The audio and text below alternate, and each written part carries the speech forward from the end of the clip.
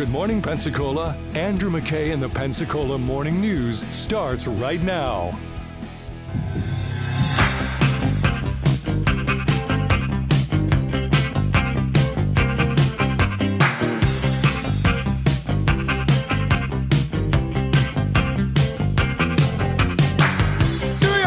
New York is everything they say, and no place that I'd rather be. Where else can you do 500,000 things, all at $2:45?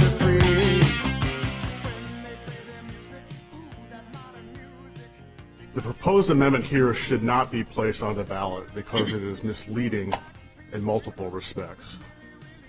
First, it is affirmatively misleading because it tells voters something about the amendment that is literally untrue. It promises that after the amendment, quote, no law shall prohibit, penalize, delay, or restrict abortion in either of two circumstances, before viability or when necessary to protect the patient's health. And in point of fact, federal law, the Partial Birth Abortion Ban Act, already does restrict abortion in both these circumstances and would continue to do so even if the amendment passes. So yesterday at the Florida State Supreme Court, you had arguments over the ballot initiative that would allow abortion for any reason at all, up through viability, and after viability for health concerns of the mother as certified by some nebulous, undefined form of any healthcare provider, which the justices mentioned. We don't know what that includes, but maybe even a tattoo parlor could be a healthcare provider. It's unclear. That's what the ballot initiative says. And the question before the Florida State Supreme Court is that initiative, were it to come to pass, constitutional, but more to the point, really the question is it clear? Is it clear? When voters go to vote on it, do they understand what they're voting on, and is it limited just to one subject? Because those are kind of the rules when it comes to initiatives. You can't have a two-subject amendment, and it has to be clear, as in the language that summarizes the initiative has to accurately represent what the actual initiative does or would do. So Nathan Forrester, who is the Senior Deputy Solicitor General representing the administration, shows up in court and says, oh my God, y'all, we cannot have this on the ballot. It's misleading people, and it says something false from the very start. And the problem I have with this is that you never lead with your weakest argument. And he did. He led with the weakest argument against this proposition. The argument being that it lies to people by telling them that there will not be any laws that restrict abortion except after viability if you cannot get somebody to certify that it's good for the health of the mother to get the abortion. He says that no law shall implies that there won't be any restrictions, but we all know that the partial birth abortion ban that is in at the federal level will restrict. Therefore, this initiative is false. When shall means like you can't pass it in the future. Everybody knows this. No law shall. You can't make one. It's no claim about the status of all laws in the state of Florida. Now, what they said is, they had lots of words to spare in the summary. 75 words total. They used 49. They could easily have said no Florida law. So, but it's in the Florida Constitution.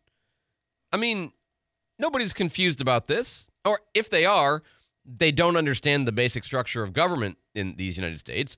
And if that's the problem, well, that's not a defect of the proposition. That's a defect of education and citizenship awareness and all this. No law shall, again, has this universal connotation, I think, to the voter. But it couldn't possibly be understood that the Florida Constitution would limit the congressional power to pass a law, could it? Well, Charles Kennedy, the one of the Supreme Court justices, I think is well enough aware that, of course, almost anybody could believe anything. As local politicians will tell you, they get called for the wrong stuff all the time. People call the mayor of Pensacola for county issues. People call the county commissioners in Santa Rosa or Escambia for city issues. Of course people can believe that because people believe all kinds of things about the structure of government. What he's getting at is no reasonable, well-informed voter, which is a big hurdle when you're putting that in front of people. But still, what he's saying is nobody believes that. Come on, you can do better. And he's right. That's a stupid argument. And that's what they led with. And there were other arguments against this that I thought were interesting. Matt Staver with Liberty Counsel made a different form of disqualifying argument. This amendment should not be approved because it violates the single subject rule. There's 4 words that doom this amendment. No law shall restrict. That is breathtakingly broad, and it substantially disrupts the functions of all 3 branches of government. So again, you have this restriction that the ballot initiative cannot cover more than one subject. And when you say no law shall prohibit, penalize, delay, or restrict abortion, now you're suddenly not just dealing with the legislature, you're dealing with the executive, you're potentially dealing with the judicial. If you have even minor, neutral, bland medical regulations as to whether you have to even have a Agency for Healthcare Administration, ACA, certified abortion provider location, whether there's a parental consent involved, whether there's a waiting period involved, whether there's an age question involved at all, are all forms of prohibition, penalization, delay, or restriction. Therefore, it's so breathtakingly broad that it's not a single subject anymore. And the problem is that that argument is also terrible, because that's not an accurate representation of the question of whether it's more than one subject. It's clearly one subject. The subject is abortion. And it proposes that the entire state of Florida would have one of the most pro-abortion constitutions or laws anywhere in the country. You can get an abortion if this passes. I mean, if the Supreme Court allows it to be voted on, and if it passes with 60.001%, then a woman would be allowed to get an abortion up to the term of viability. When is that? Doesn't say, don't know. It's open to question. For any reason whatsoever. And after viability, for anything that any health care provider can deem is a health need, up to and including the moment of birth. That's it. Now, that's not 2 subjects. I mean, there was even one brief. I read a couple of the briefs on this case. One of the briefs was saying, well, that's 2 subjects because that's a law about abortion before viability and also a law about abortion after viability. Come on. Listen, I'm as pro-life as you'll find, okay? I think that all abortions ought to be banned, period. I mean, seriously, period. Except the life of the mother is at stake, because then it's 2 lives versus 1. Otherwise, no. Not pharmaceutical abortions early, not late-term abortions at 9 or 8 or 7 months. No abortions, period. That's my view, okay? And these arguments made by these lawyers were not strong. The amendment is clear. It says what it says, and I don't buy the argument that it's going to be unclear. Now, I would be horrified to see this thing pass. But here's the funny thing about the amendments. The whole purpose of amendments is that the state of Florida has created a constitution in which voters can amend the Constitution. And if the voters of Florida, and if they get enough signatures, and they have enough signatures, and they want to go on the ballot and get people to vote on a crazy, ridiculous, absurd, evil, immoral ballot initiative like this, that's what propositions are there for. Simple. I hate it. But that's why we have ballot initiatives. So I listened to the argument, and I will tell you, I listened to the arguments. Of course, the whole thing wasn't that long. It was like 40 minutes. It's not going to be like today's marathon at the Supreme Court over the Trump disqualification argument in the 14th Amendment. That's going to be long. This was so short, so easy. And I'll tell you, listening to the justices, that's where the justices are, I think. You know, they had particular questions about application and scope and unclarity of the law, because things like, viability, okay? Is viability a clear standard? Well, no, not really. And, one of the justices asked about this when Courtney Brewer, who was representing Floridians Protecting Freedom, they're the ones who have the ballot initiative going. This is consistent with the way viability has always been determined. Viability has always been determined by healthcare providers. It hasn't, though. Every law that's been passed in Florida has been a categorical ban at a certain week. And so why would it be unreasonable for a voter to read this language and say, I'll vote for it because the legislature will be able to, have a ban at 21 weeks with exceptions for the health of the mother. Why would that be an unreasonable conclusion by a voter? It would be unreasonable because it would be inconsistent with the language of the amendment, and voters... That would be a surprise to a lot of voters, wouldn't it? I disagree, Your Honor. I think that the voters are perfectly capable of reading this language and understanding it and would understand the ins and outs of it. And I agree. I agree with Courtney Brewer. The ballot initiative is clear. It would not leave room for legislators to come in and say, well, but at 22 weeks but at 16 weeks, because that would be a restriction. And you cannot have restrictions other than after viability, you have to have a healthcare provider certify that it's for the health interests of the mother. That's all there is.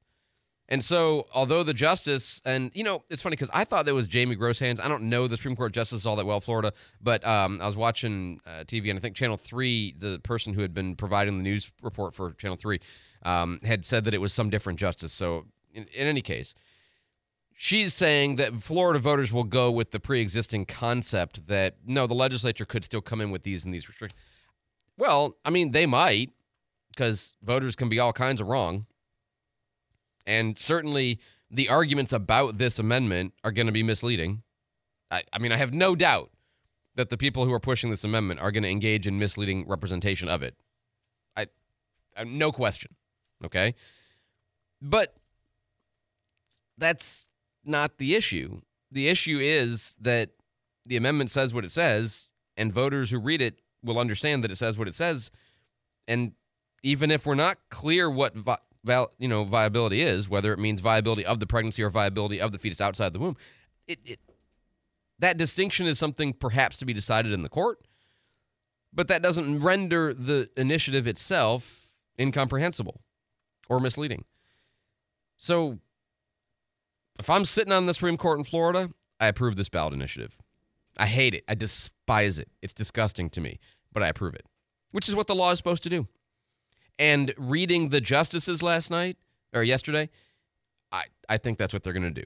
I think it'll probably be a 5 or 6 or maybe even unanimous who approve this to go on the ballot. But you got to actually go through the exercise and see what they say, right? 437-1620. So then it's going to be the argument about, what do we do with this ballot initiative? But that's a separate question. 522 on News Radio 92.3, informative, local, dependable. I'm Andrew McKay. Hey, Joe Montana here.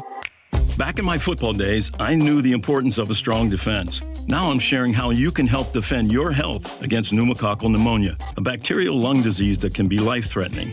If you're 65 or older, or 19 or older with certain chronic conditions like diabetes or asthma, you're at increased risk. Talk to your doctor or pharmacist about vaccination and learn more at knowpneumonia.com. That's KNOW pneumonia.com. Sponsored by Pfizer. Hey, this is Dr. Ben McMillan. I do a show on the Pensacola Expert Panel. We talk about your health problems. Let me educate you about the Activator method of adjusting, which offers a safe and effective alternative to traditional manual adjustments. So whether you've been hurt in a car accident or been suffering from back or neck pain, chiropractic care could be your solution and not just a temporary fix. Join me tomorrow on the Pensacola Expert Panel. The Pensacola Expert Panel, 9 to 11 weekdays on News Radio 92.3 AM 1620. Why choose a Sleep Number smart bed? Because no two people sleep the same. Only the Sleep Number smart bed lets you each choose your individual firmness and comfort, your Sleep Number setting. The Climate 360 smart bed is so smart it actively cools or warms up to 13 degrees on either side for your ideal sleep temperature. And now, during our President's Day sale, save 50% on the Sleep Number limited edition smart bed, plus free home delivery when you add an adjustable base. Ends Monday. To find a store near you, visit sleepnumber.com. Get news at the top and bottom of every hour with WEAR TV, our local news team, and Fox News on News Radio Pensacola. Admiral, wouldn't it be easier to just put an experienced crew back on the ship? Galloping around the cosmos is a game for the young, Doctor.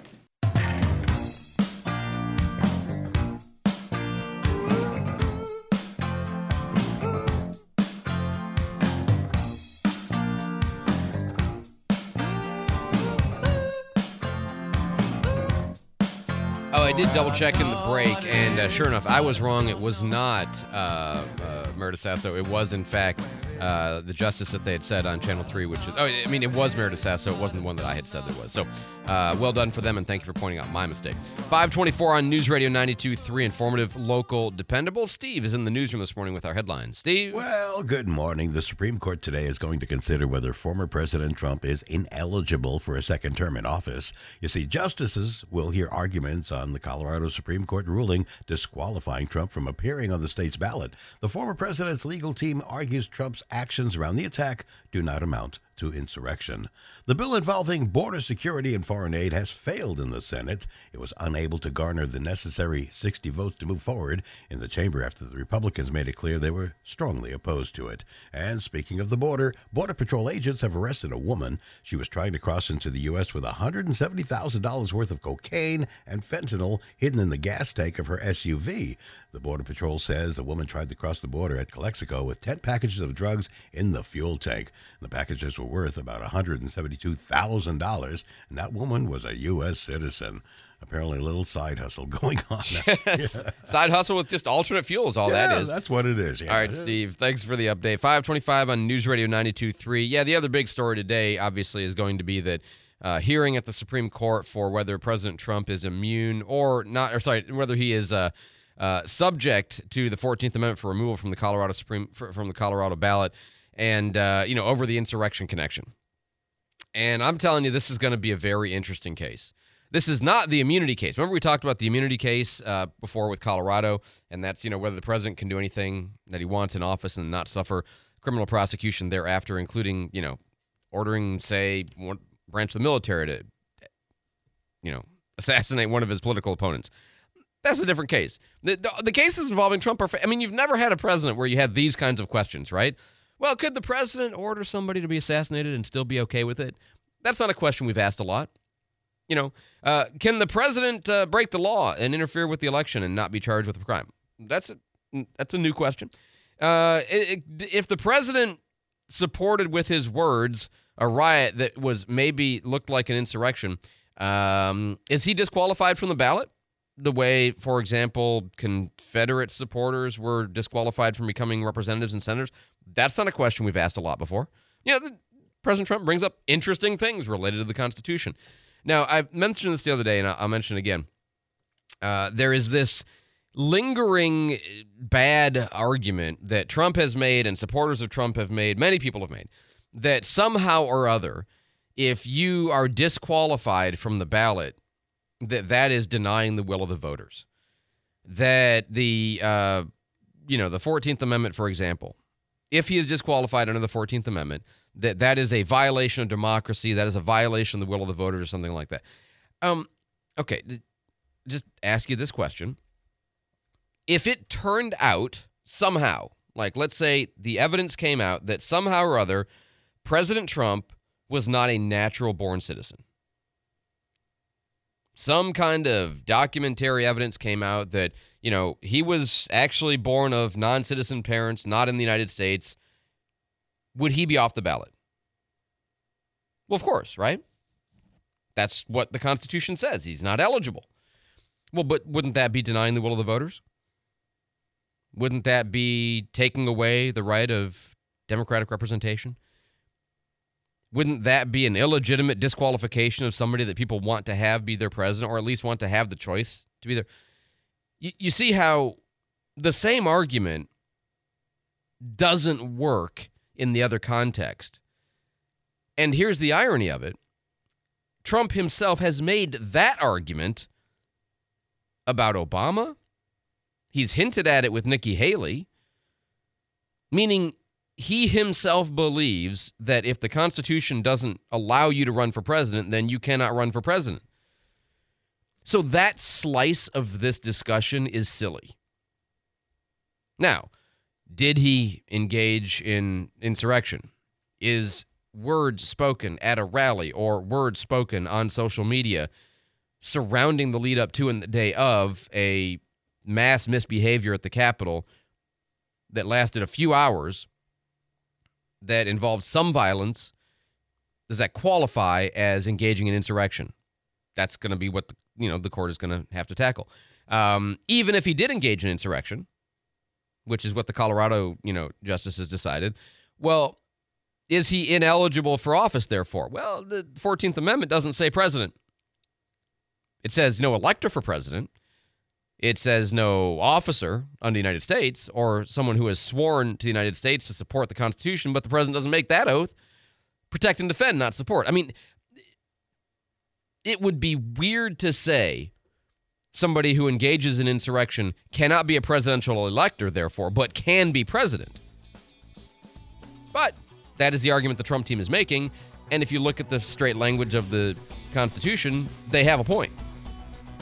Now, there's also the practical question, which is even if the Constitution technically does disqualify him under the 14th Amendment, is that healthy for us as a republic to do it that way?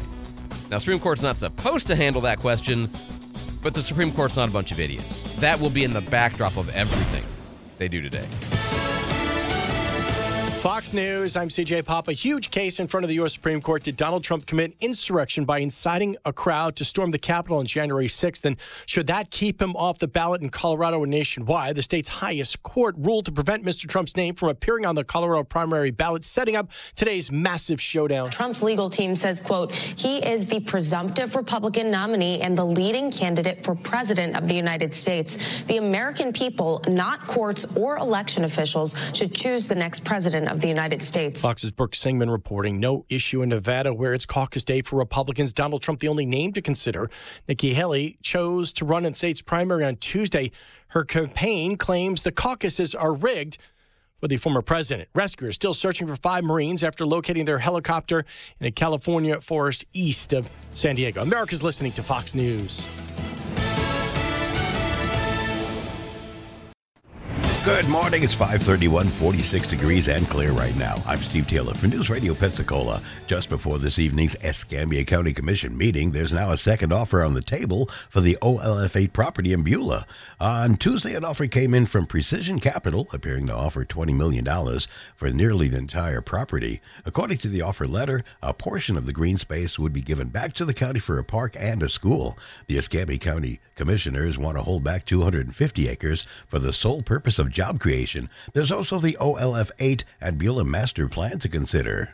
Allowable uses, it speaks to the finishings of the housing and even the retail stores and, the drainage design, and it just encompasses a whole large list of criteria there with the plan. County Administrator Wes Moreno talked with Channel 3. Last month, Beulah Town Center LLC set a revised offer of $20 million for 290 acres.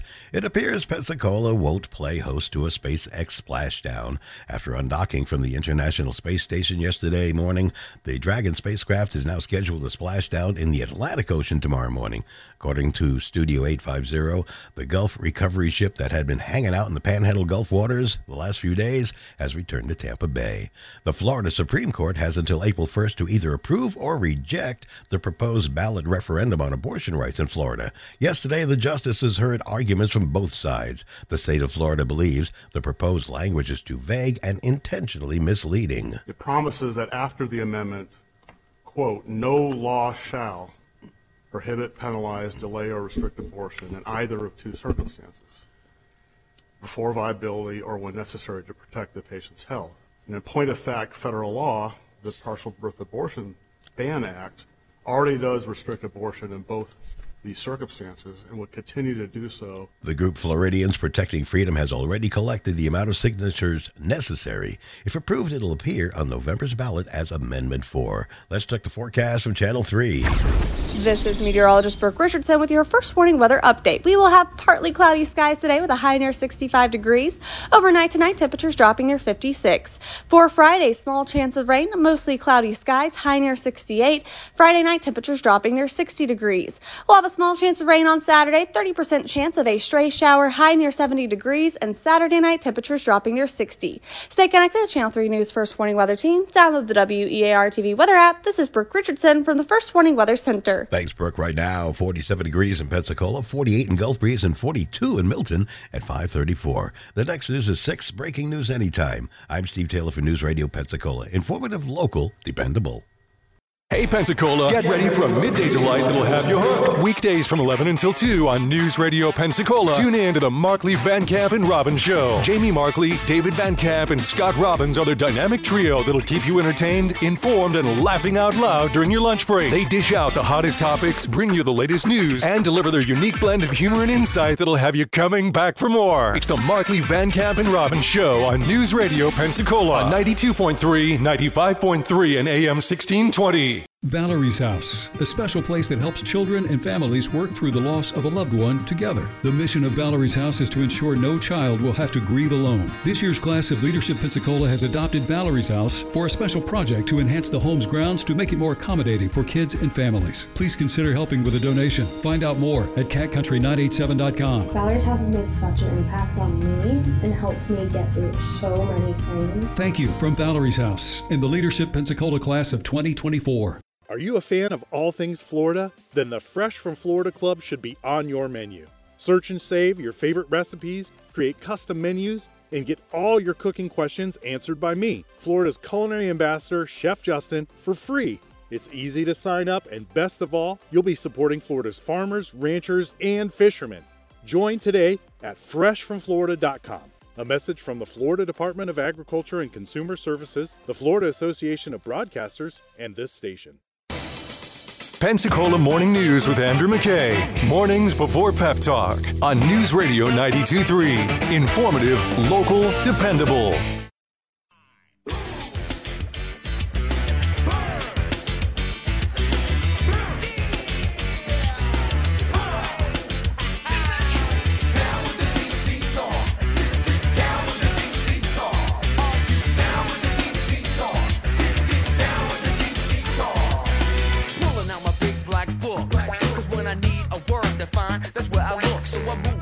Obviously, I love my dad. I've learned a lot from him over 40 years of time that have helped that has helped me in this job be more prepared for this job. He's done amazing things, transformational things in this city, and so my expectation is that the governor will be looking for an appointment of someone who plans on running again. I think that makes a lot of sense. I don't think that's something that Jim plans on doing. That's kind of an interesting comment that Mayor D.C. Reeves made at his press conference on Tuesday when asked about his dad, Jim Reeves, potentially being the appointee to take over the seat that Robert Bender vacated by becoming the supervisor of elections under appointment from the governor after, of course, David Stafford left that seat to go work for the federal government in election security. So we've kind of got this local shuffle around going, and, Jim Reeves, among other people, is one of the people who, Walker Wilson from the DIB and Jared Moore from City Council, and then Buck Mitchell from Civil Court are the other three so far. But, you never know. The governor could appoint somebody else. That's not the only list. Who made that list? I don't know. Nobody that I know of really made that list. But anyway, the media seems to have made that list. But okay. So we talked about that a little bit with Mayor Reeves yesterday. Mr. Mayor, welcome back to the Pensacola Morning News, sir. Thank you very much. Good morning, Andrew. Oh, good morning. And by the way, it was really sweet to hear your comments about your dad. I always love to hear it when people say nice things about their dads because I'm hoping one day, I'm hoping one day some other kids related to me might say the same kind of stuff.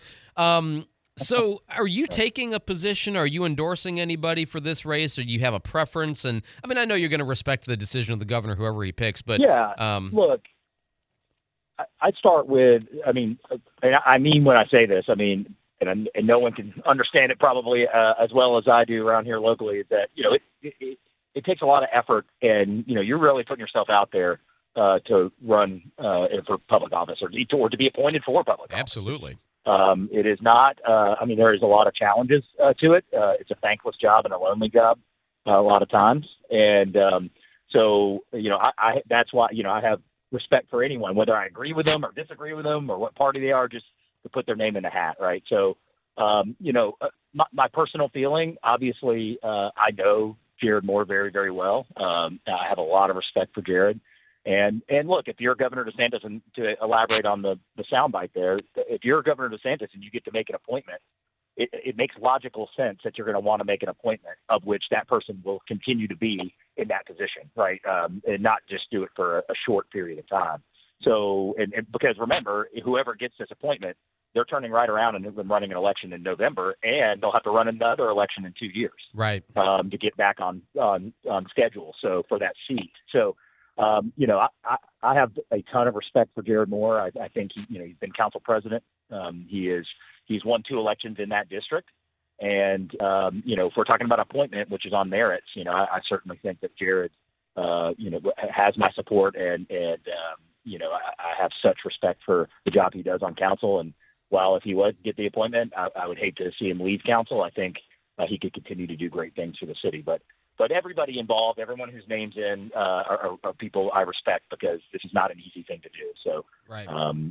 That's kind of where we're at now. And I understand. I see the analysis the same way. I mean, I think Jared has a proven quality, and I think he'd be a great commissioner. I'm not endorsing anybody. I'm good friends with Walker too, and certainly capable, but it's just that Jared's got, as you say, elections under his belt and public service that he can point to. Walker's got public service, but not in the elected capacity. And then, Buck, I know him fairly well, and, good guy, but no public service of the sort that we would look at. That doesn't mean he's not good, and he's already running for election for the seat. And then a couple of other candidates, I forget the lady's name who's put in for D4, but so, we'll see. But your analysis, I basically agree with in terms of the appointment going. And let me make this point too, Andrew. I think understand we're talking about 2 different things. One's an appointment, one's an election. Right. Now, right.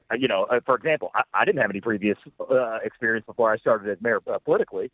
Right. But and look at what a disaster that's been. So we're talking about 2 different things. You win an election, the citizens have spoken. But I think when you're talking about an appointment, what you really have to point to is experience and the merits. That's and right. Then you let an election play out and let the chips fall where they may. I completely agree. Let's talk about the pickleball courts for a second, because I am suspicious that, and I think it's a well-placed suspicion, that the vast majority of people have heard this story and don't understand it. I was even asked by a friend yesterday, I said, so is this going to be like, Roger Scott, where you're going to have to pay to play on these pickleball courts? And I'm like, it's not even a public facility. You won't have an entitlement to play there. It will be a restricted access, pay-to-play club membership or something of the sort, right? This is not a city park you're building. That's correct. Yes, I've heard in the last 24 hours many versions of what the city is paying for or not paying for. So I'm happy to clarify. We leased Warehouse 4 on the port. That because of where it's situated on the fence line allows it to go outside the fence line of security and be some version of a public-private amenity. So all the city's involvement is we have signed a lease with this group. They are paying us a lease rate for the warehouse that has not had a lease since 1979, and that it is now on the property tax rolls for about $50,000-$60,000 a year. So that's the only city involvement.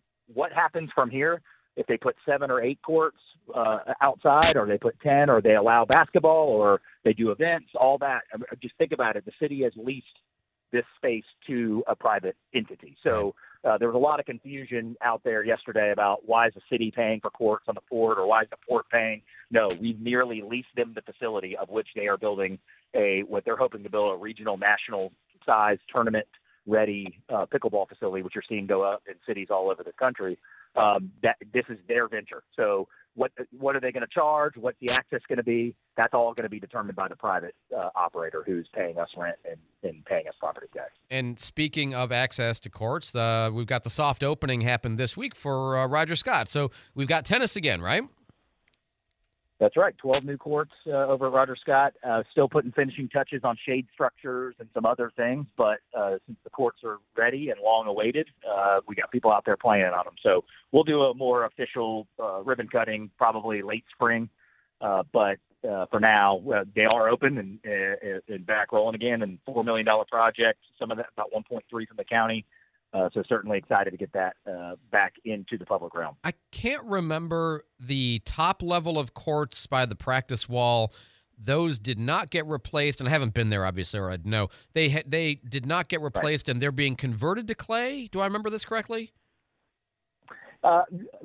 I'll have to see if we confirm that they were converted to clay, but your first inkling is correct. It's the 12 courts that we did, and I think it's 16 in total over there that they're for. So I'm not sure if we've made a final decision, but in terms of value engineering, remember, that started at started with a 2 on it, and we got to about a 4 in terms of millions of dollars. So I know that was one of the VE things, was to not mess with those top 4 courts for a little while and go ahead and get these done. So I'm not sure if there's any finality on that, but more to come. Sticking in the realm of public amenities and parks and things, the Bay Bluffs Park, moving forward, it sounds like, if I hear you correctly, that what we can envision with the funding from the state and the conservation status and all that is basically we're not going to have the boardwalk anymore. It's going to be converted into more of a hilly set of trails.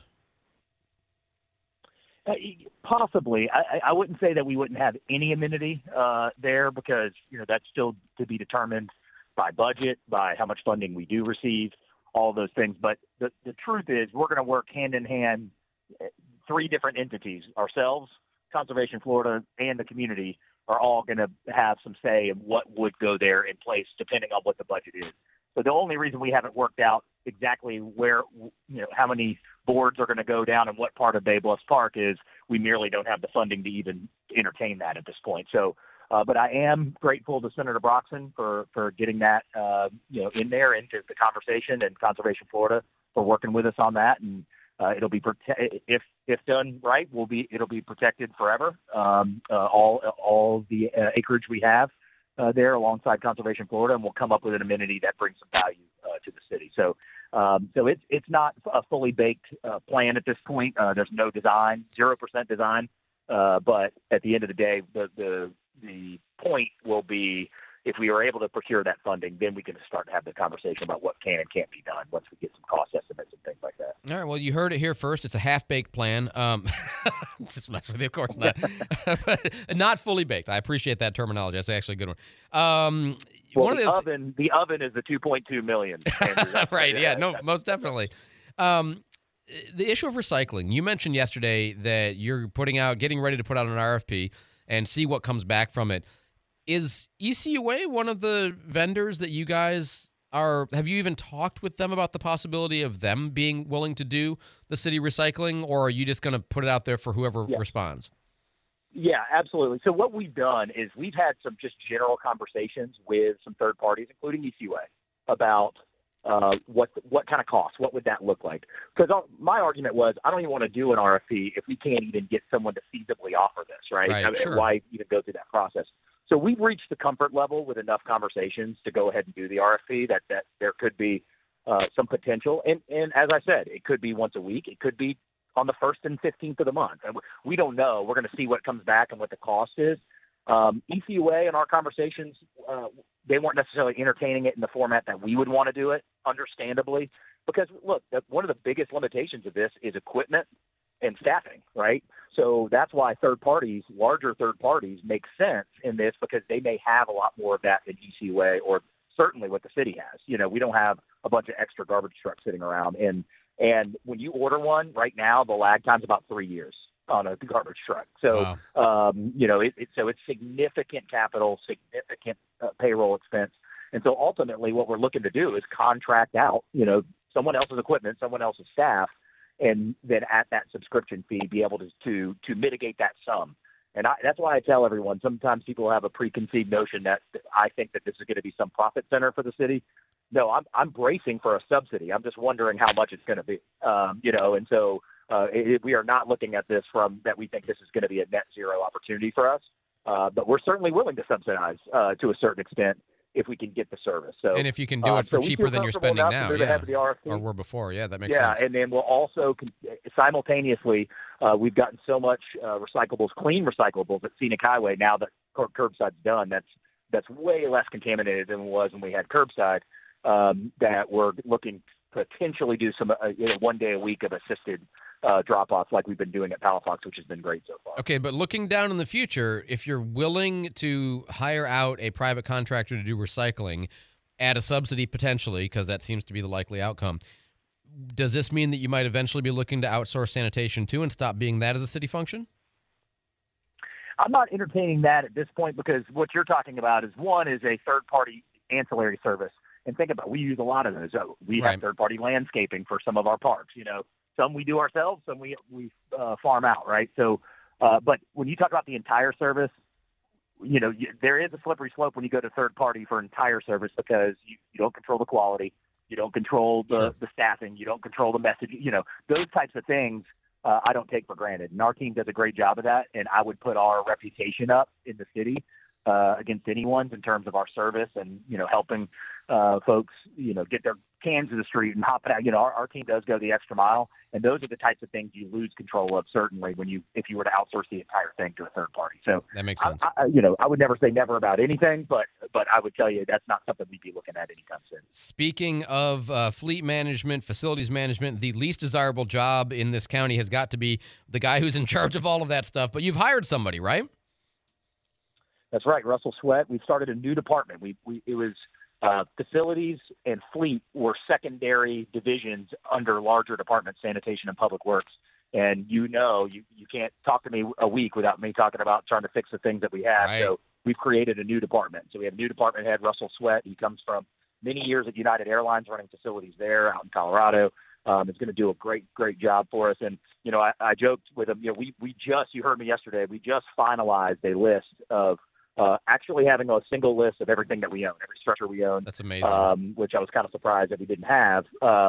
And so, I think he had just started. I said, well, we're, welcome, and we're putting together a list for you so you don't go work on buildings that we don't own. So anyway, I know he's going to do an awesome job for us. I'm very excited for that department, and it'll help us stay on top of the things that we own, that we lease out, that we own, and make sure we're meeting our obligations as well as making sure that people leasing from us are meeting their obligations. So I'm very excited to get that going. And I kind of love the idea that the guy who's going to be in charge of all the wrench turners' name is Sweat. That seems oddly perfect to me. All right, a lightning round. Just a couple of quick questions. I actually don't know. Do you drink coffee? Yeah, lots. Okay. What's your preferred way to make it? Keurig, drip, French press, something else?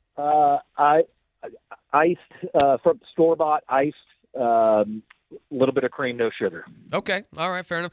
Some people your age and younger do not like talking on the phone. Do you have any issue talking on the phone as opposed to texting?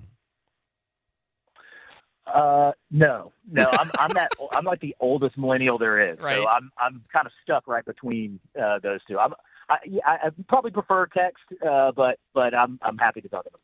And when you go to the store, I assume you still go to the store to buy your own groceries, as some people do. Do you prefer to check out with a person or the self-check? And if you do the self-check, do you scan and bag, or do you scan with the hand scanner and then bag? Okay. Great question. I have an item limit on self-checkout. If you roll up there with like 40 items, it's just too much. I don't know where to put everything. And then when I use self-checkout, I go scan bag because I don't want the machine to yell at me and think I'm stealing. So I immediately, as quickly as possible, put it into the bag so the thing doesn't start barking at me and call for assistance. All I hear you saying is you have a guilty conscience. That's okay. That's good to hear. D.C. Reeves. D.C. Reeves, the mayor of Pensacola. No surprise on the phone one, by the way, because you always do great on the phone. D.C. Reeves, we'll talk to you again next week. And, of course, city council meeting is tomorrow night. Look forward to all of that. Thank you so much for the time, as always, sir. Absolutely. Thanks, Andrew. You bet. 552 on News Radio 92.3. Yeah, it's funny. Some of the self-checkouts don't have that weight sensor. Like at Walmart, I don't think there's a weight sensor because you can just do whatever you want. But like at, one of the stores I go to, you have to, if you do the hand scanner, of course, you can just do all that in the cart. But if you do the swipe check, you have to put it over on the area or it'll start yelling at you because it's got a weight sensor. I'm like, shut up. I'm doing my business. Leave me alone. I'm already doing your job. Anyway, 553 on News Radio 92.3. When I say brands like BMW, Porsche, Mercedes, Genesis, Jaguar, Lexus, good imports, right? You pay extra to get them because you like the exotic nature or the reliability or just something that's, extra. All right. Well, guess what? You pay extra for them. You do not have to pay extra to service them. I think you do. It's common. You think, well, who knows better how to service a BMW than a BMW dealer? Well, the funny thing about that is a lot of people know how to service them. And you don't have to go to the dealership in order to take care of it, which will typically cost you more money. And especially for some of these brands, you got to go to Mobile or you got to go to Destin, and that's extra time and extra gas and all that. No, take it to Bobby Likas Auto Service right here on Davis Highway. They work on these vehicles all the time. Diesel engine, same thing. You might think that's a specialty item. You got to take it to the dealership. You don't. They work on those. Bobby Likas all the time. Domestics, gas engines, if it runs on wheels, Okay, they work on it. CarClinicService.com is the website, kind of like a healthcare clinic for your car. Take the body into the doctor every once in a while to make sure that everything's going okay. Take the car into Bobby Likas every once in a while to make sure that everything is going okay. It's that simple. So if you need service of any kind, check them out online, make an appointment, or just stop in Bobby Likas Auto Service right here on Davis Highway. Delicious seafood is what you'll find at David's Catfish House. David's Catfish serves only the best Mississippi catfish, fresh Gulf seafood, and delicious homemade sides. Weekday specials include 2 times Tuesday, 6 free shrimp added to the 6-piece dinner. Wednesdays offer lunch basket specials and everyone's favorite Shrimp-tastic Thursday, $5 off all-you-can-eat shrimp. Serving fresh seafood daily. Visit David's Catfish House on Dogwood Drive in Milton and New Warrington Road in Pensacola. See you at David's. Whether you want to start your education or advance your career, Pensacola State College is the place for you. Join the 96% of PSC students who graduate loan-free and select from over 100 programs ranging from career certificates to baccalaureate degrees. And in addition, Pensacola State has over 300 scholarships to choose from, including cybersecurity. Registration for the spring semester is still open. Session D classes begin on March 11th. You can head over to PensacolaState.edu for more. That's PensacolaState.edu. Pensacola State College. Go here, get there. Hi, this is Earl Ron. New South Window knows southern weather is unpredictable, and our Energy Star windows and doors will keep the heat in and the cold outside where it belongs. We prioritize keeping your family and your home comfortable all year round. Energy-efficient products made, installed, and guaranteed for life. Get New South proud. When you buy more, you can save more. Visit newsouthwindow.com. Why is Bray Jewelers the best place to buy an engagement ring? Come in and see our selection. I promise you, we have more diamond engagement rings than you'll see anywhere in the panhandle of Florida. But it's what you do for people that they don't expect that they remember. The little things that we do. We want to deliver special experiences for you at Beret. We love doing what we do, and we love making people happy. We want every person that walks into the store to feel like you're part of our family. I want everybody to have an amazing experience at Beret Jewelers. Guy Benson, keeping you informed of the news every day at 2, right after Markley, Van Camp, and Robbins on News Radio 92.3. Informative, local, dependable. The name is Bond, James Bond.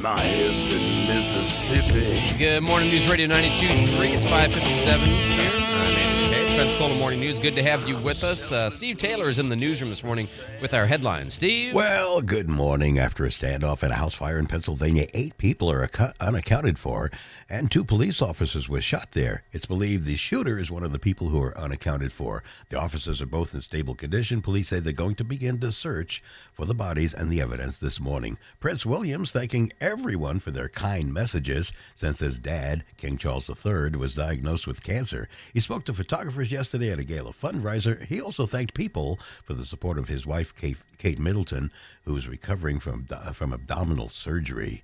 Well, looks like a new flavor of Coca-Cola is hitting the stores soon. Coca-Cola Spiced is set to go on sale February the 19th, marking the beverage company's first new permanent flavor in 3 years. That new flavor is described as a burst of refreshing raspberry flavors and spiced notes.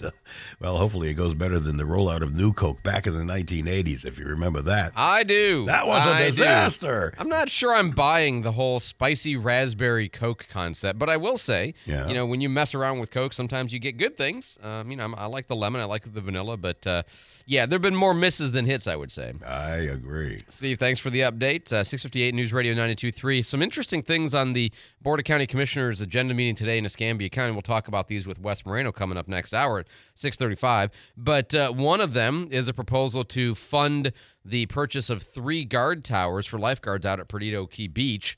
And the interesting thing there is not the $244,000 for the 3 towers. That's sensible. That makes sense to me. The problem is, where are you going to find the lifeguards? We talk every week during the season with Dave Greenwood, and they're not exactly rolling in surplus lifeguards. It's kind of like, I don't know, if ECUA said, well, we're going to increase staffing for our garbage truck drivers. We're going to buy 3 new garbage trucks. Great. Who drives them?